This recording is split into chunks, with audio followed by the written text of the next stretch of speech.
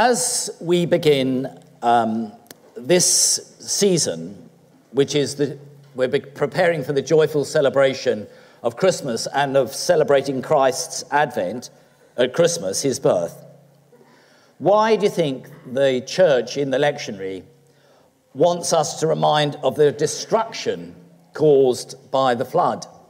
Why? It's a sort of odd way of saying it. People were eating and drinking, taking wives, taking husbands. Why does the church want us to do that? The reading from Romans 2 about drunkenness and licentiousness and sort of debauchery and living like that, I think our world is more given to the dark than previously. And I think about the internet and the addictions that so many people get to the internet and its damage to families, to individuals, to societies. They might not go to drunken orgies, but they're watching the internet and they think it's in secret. But the message, one of the messages of this is that's nothing secret. The Lord sees it all. My son, who's an Anglican clergyman in evangelical, which is what I was before I became a Catholic, my son was invited someone in to talk about pornography for a men's group. And this person said, my son told me, they couldn't find a group of people who hadn't been affected by pornography. You know how you do, like for health reasons. You know, you say onions are good for you, and you find a group of people that have never eaten onions to prove that they are good for you. You know, that sort of thing? Sounds crazy, but they can't. Women and men. It's a curse, and people are doing this. I've rarely spoken about this in public, but we need to do so because we need to bring this light of Christ onto that sort of darkness. It's not innocent. Pornography is not innocent. It's not something just you do and you can leave it and it doesn't matter. It matters. I listened to a very good, one of the helps for me becoming Catholic was listening to some of the talks from the Augustine Institute and Perusia Media. And there was a wonderful talk. It really shocked me that this man was talking about, he'd had an addiction to pornography. And he talked about the images that you see and the women often for that sort of pornography. Most of those women are dead. It's not innocent. We're feeding an industry that's huge, and we need to think about it and to pray for one another. Pray for one another, women and men. Pray for the younger people. It's so available on our phones. It's available, and that matters. It matters. Who's seen the film Noah with Russell Crowe? Come on, a great Australian actor. Steve, you can't be the only one to have seen it. You and I. Who else has seen Noah? It's two of us. Well, look, I think it's, three. I think it's worth watching, don't you, Steve? Because it shows the corruption that went on before the flood. It really shows it vividly. It's a good film for that. And it was like that. But why do you think, then, why are we reminded in our reading, as we're thinking about Advent, of the destruction before the flood? Because people, like this is where pornography comes in. We're warped human people by sin. And it says, if you read the account in Genesis, that the Lord saw the wickedness of man was great on the earth, and that his thoughts in his heart fashioned nothing but wickedness all day long. It's in Genesis 6. And we can feel like that. But it was Noah who found favor with the Lord. And God sent a flood to destroy the corruption of the earth and to begin anew. We're lucky because of the rainbow, because of the covenant God has made. I'll never again do that, says the Lord.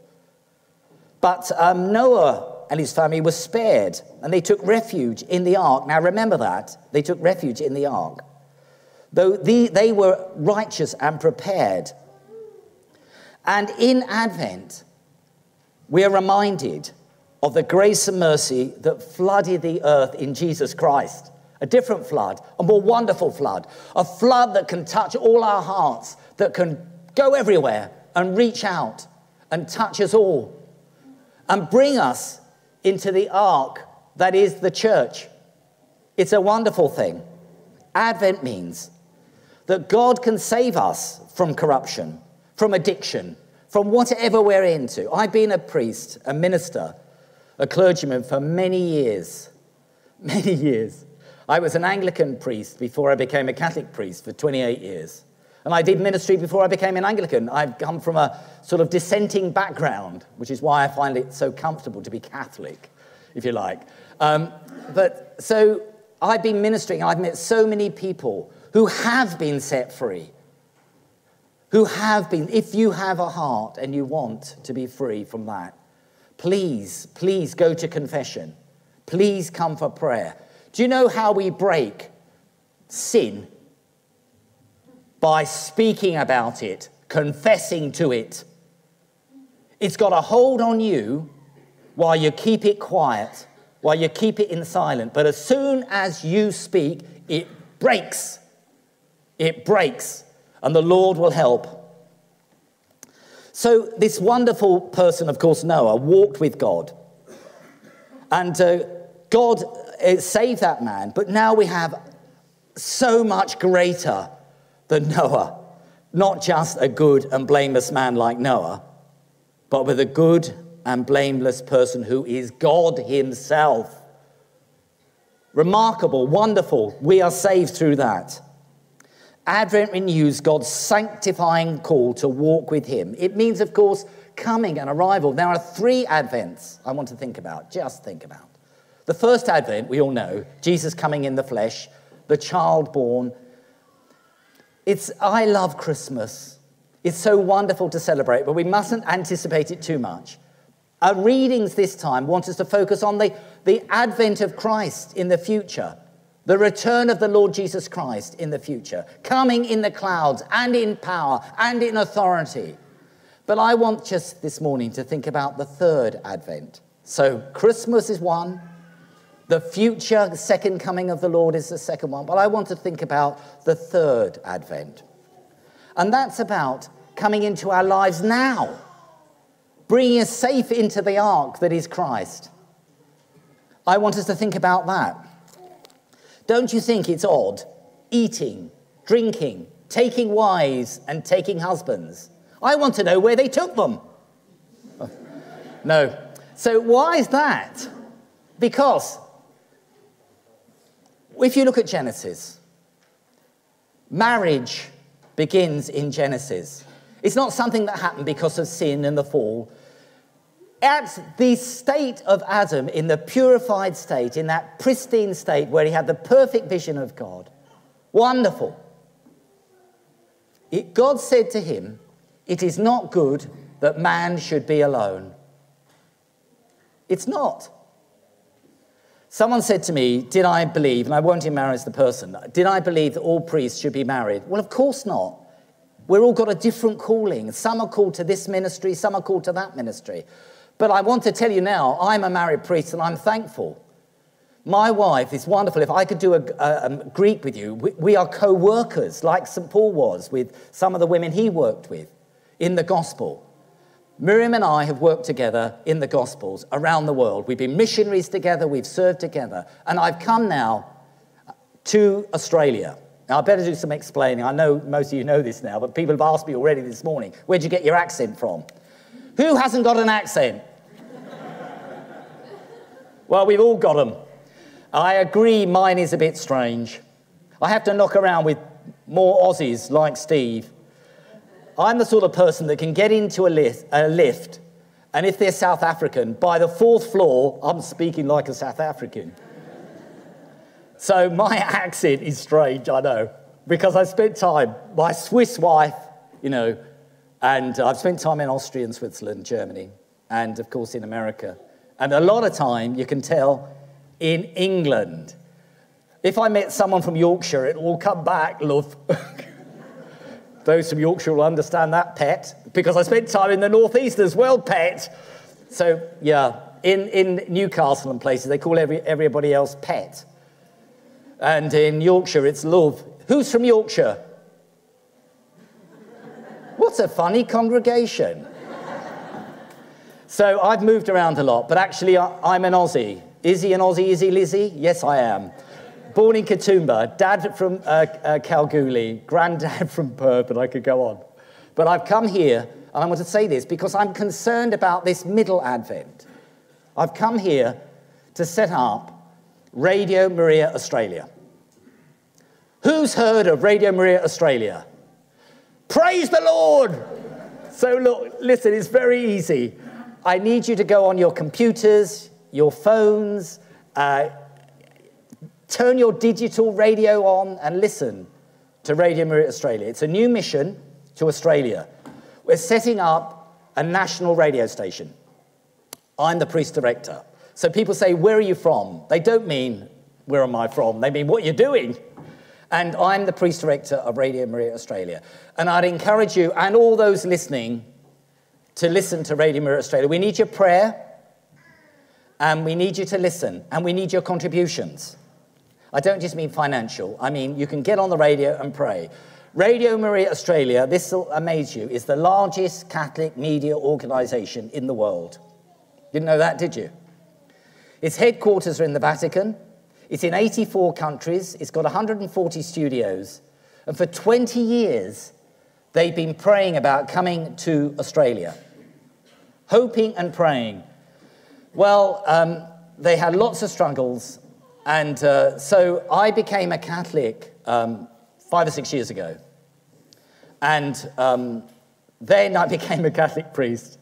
And they asked me to set up Radio Maria England, Radio Maria in England. I did that for 2 years. And then they couldn't get it going here. So they said, would we come? So my wife and I have left behind our little grandchildren, our children, and we miss them terribly.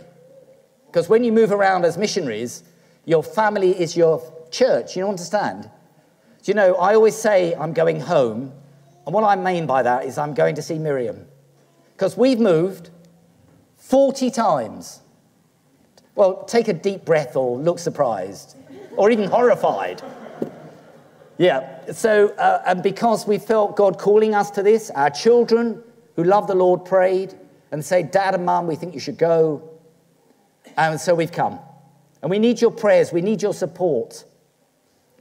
Australia needs Radio Maria Australia, doesn't it? Yes. Amen? Amen?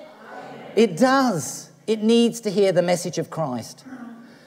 This week, I've had the most beautiful email from someone who was away from the church for 7 years, just happened to listen to Radio Maria, and they've come back.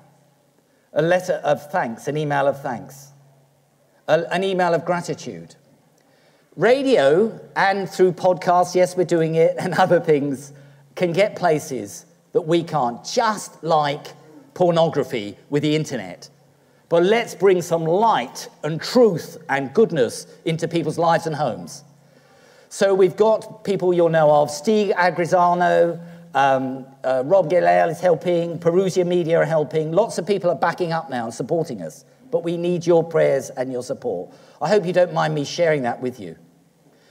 You know, we share in one another's ministry and mission. It's not just something I do. It's something we do together. I might be the face and the voice, but behind me is an awful lot of good people.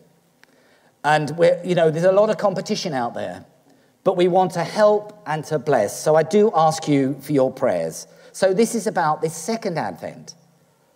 Christ bringing hope. Christ coming into the lives of people. So let's give thanks for that. When we began, we said, of course, Maranatha. And Maranatha means two things, really. In Greek, Maranatha means, it means, Lord, come. But in Aramaic, it means, which is Maranatha, it means our Lord has come. And that's true, you see. Our Lord has come. And he's inspiring people, inspiring you to bring you to prayer. So 3 Advents.